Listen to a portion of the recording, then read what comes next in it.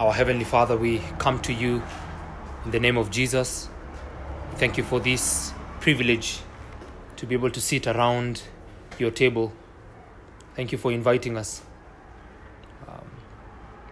Thank you that Jesus invites his saints to feed from him. We pray that our souls may be lifted up to you, that the downcast may be lifted, that the proud may be humbled, that the cross of Christ may be made clear in our minds where it was blurry, and that we may be reminded of what Christ has done for us where we may have been forgetting,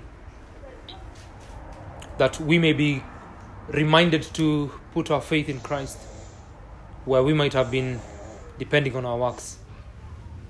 Please grant that this afternoon would be beneficial and indeed a means of grace to us as we take the bread and the cup. May your name be glorified in our midst. We pray for our pastor who is not feeling very well. Please be merciful to him. Strengthen his weak body.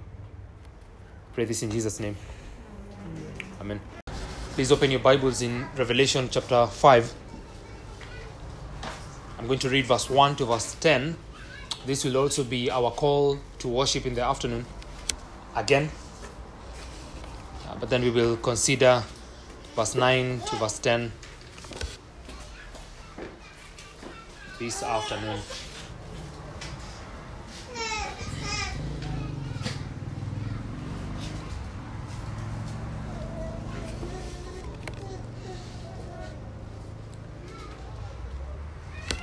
This is the word of God. Then I saw in the right hand of him who was seated on the throne a scroll written within and on the back, sealed with 7 seals. And I saw a mighty angel proclaiming with a loud voice, "Who is worthy to open the scroll and break its seals?" And no one in heaven or on earth or under the earth was able to open the scroll to look into it. And I began to weep loudly, because no one was found worthy to open the scroll or to look into it. And one of the elders said to me, "Weep no more. Behold, the Lion of the tribe of Judah, the Root of David, has conquered, so that he can open the scroll and its 7 seals." And between the throne and the 4 living creatures and among the elders, I saw a lamb standing, as though it had been slain, with 7 horns and with 7 eyes, which are the 7 spirits of God sent out into all the earth. And he went and took the scroll from the right hand of him who was seated on the throne. And when he had taken the scroll, the 4 living creatures and the 24 elders fell down before the Lamb, each holding a harp and golden bowls full of incense, which are the prayers of the saints. And they sang a new song, saying, "Worthy are you to take the scroll, to open its seals. For you were slain, and by your blood you ransomed people for God from every tribe and language and people and nation. And you have made them a kingdom and priests to our God, and they shall reign on the earth." This afternoon, I would like to remind you that you are not worthy to sit around this table. This is because of our sins. We see from this passage that there is only one who is worthy to open the scrolls, whatever is written in there, the 7 seals, whatever are in there, worthy to stand before God worthy to present a people to God, there's only one. And his name is Jesus Christ. He is both the Lion of the tribe of Judah and the Lamb who was slain for the sins of his people. I'd like you to notice that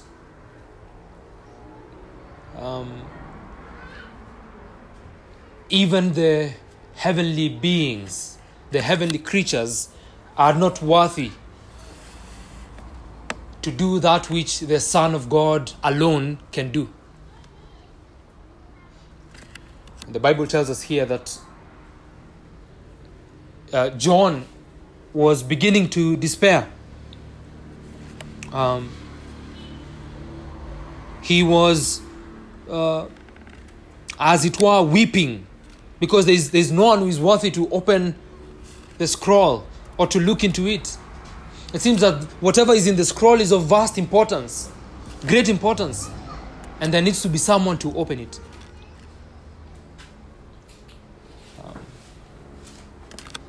But then he's told to weep no more, to behold the Lion of the tribe of Judah. Now look at John.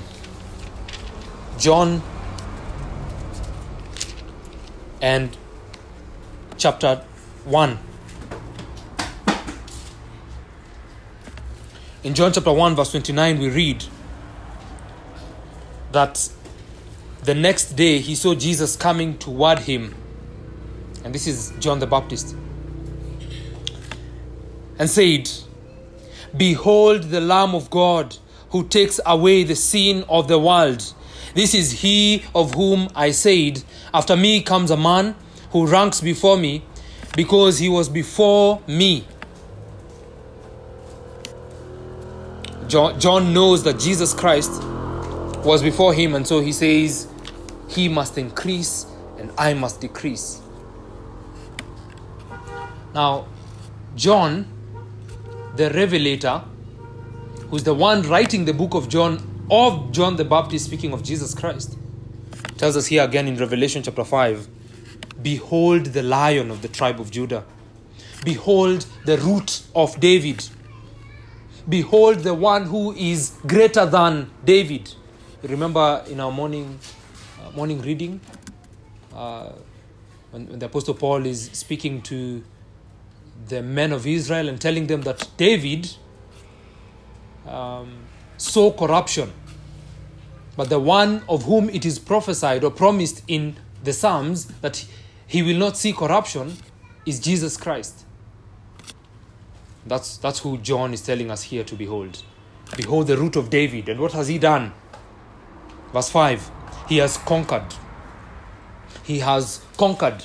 He has overcome sin and death. He has overcome the grave. Behold him, so that he can open the scroll and its 7 seals. He is worthy. He is worthy, my brethren. While all of us are unworthy to go before God, to stand before him, while all of us are unworthy to sit around the table of God, Jesus Christ is the worthy one. And because of him, we are able to sit here. In verse 9 we read, they sing this new song, and they say that, "Worthy are you. Worthy are you, O Lion of tribe of Judah, you the root of David, you the Lamb who was slain for the sins of his people. Worthy are you. Worthy are you to take the scroll and to open its seals." And the reason is because you were slain. The reason is because by your blood you ransomed the people for God. You see, Jesus Christ did not come to make salvation possible. He came to ransom a people for God. He came to die for his people. And these people are from every tribe and language and people and nation. He came to redeem the people of God. We are told that he is worthy because he did it. He accomplished the mission that the Father sent him to accomplish. He did, my brothers and sisters, that which you could not do. And that message can never be overemphasized. You cannot obey the law of God.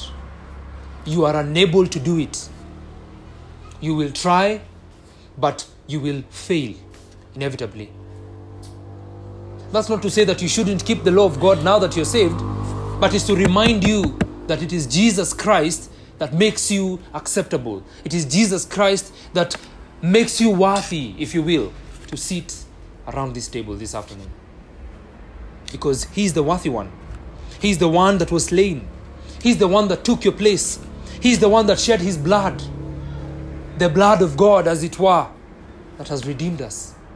He is the one that, having lived a perfect life that we could not live, having perfectly obeyed the law of God, being tempted in every way as we are, yet without sin, having been reviled, spat upon, having been done all those things, He sinned not. And because of that, you and I are able to sit here. Even though we have sinned, we are able to sit here because we are clothed with the righteousness of Christ. We are clothed with the righteousness of the one who is worthy. Because He was slain, because of His blood, because He ransomed us. He ransomed us by going to that cross. He ransomed us by taking upon Himself the wrath of God that was due for you and I. He took the cross, the wages which are death for you and for me. Jesus Christ took that death. He took that punishment. He died upon that tree, that old rugged tree. Now you and I can sing hallelujah. He is the scepter. He is the throne. He is the triumph. He is the victory. Jesus, out of every nation, out of every tribe, out of every tongue, has redeemed a people by His blood, by the blood of His cross. That old rugged cross, Jesus Christ has redeemed a people for God. I'd like you to see there that these people have been redeemed for God. You have been redeemed for God. Verse 9, for you are slain, and by your blood you ransomed people for God, from every tribe and language and people and nation. And you have made them a kingdom and priests to our God, and they shall reign on the earth. These people that Christ have redeemed, they are redeemed for God. You that are seated here this afternoon, around this table, you have been redeemed for God. Not for yourself, not for others, but for God. You are His workmanship. God has created you in Christ Jesus for Himself, for good works. And so as we sit around this table because of the worthiness of Christ, that doesn't mean that we sit here living however we please, right? We sit here through the worthiness of Christ, yet we sit here living as the people of God, being the people of God, God being ours and we being His. God being our King, we being His subjects. God being our Father, we being His children. That's why we are seated here. We are His people. We are His heritage, His inheritance, if you will. That which Christ has purchased by His blood. See the preciousness of being able to sit here.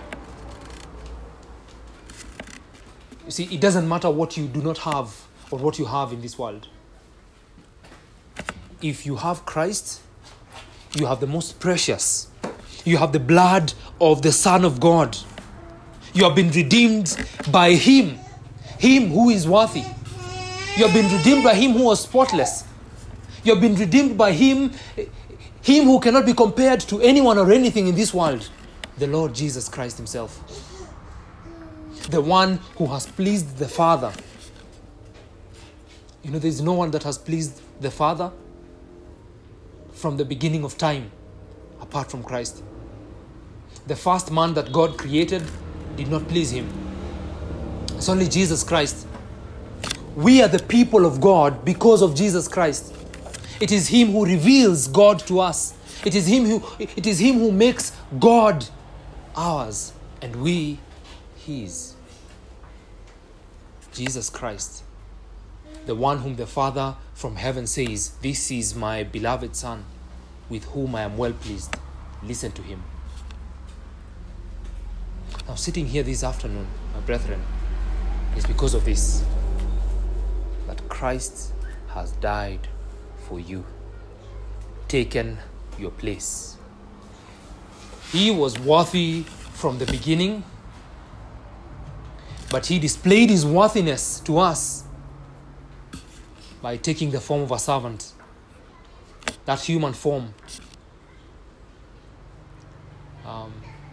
emptying Himself,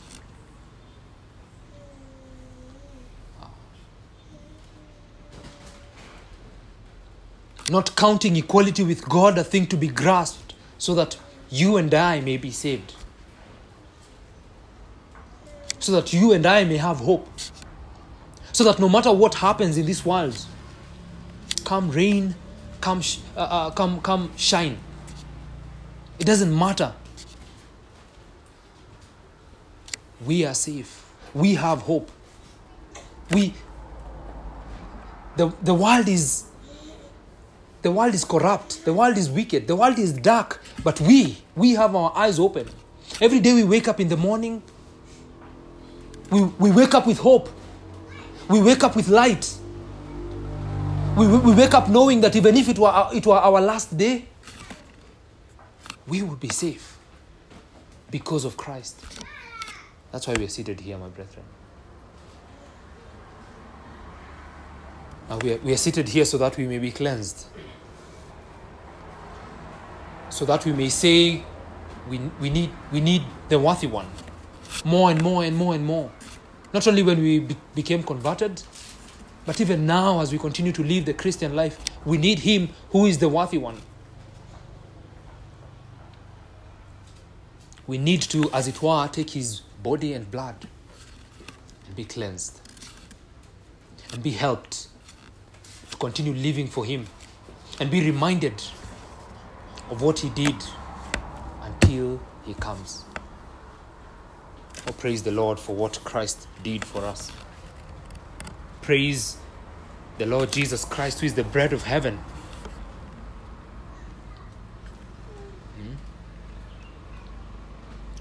The hymn writer says, "Hallelujah, praise the Lord. We have the bread of heaven, thou on earth our food, our stay. Hallelujah, here the sinful flee to Thee from day to day. He is our intercessor, our mediator, our advocate. He is the friend of sinners. Jesus Christ, the earth's redeemer. He is the one that pleads for us.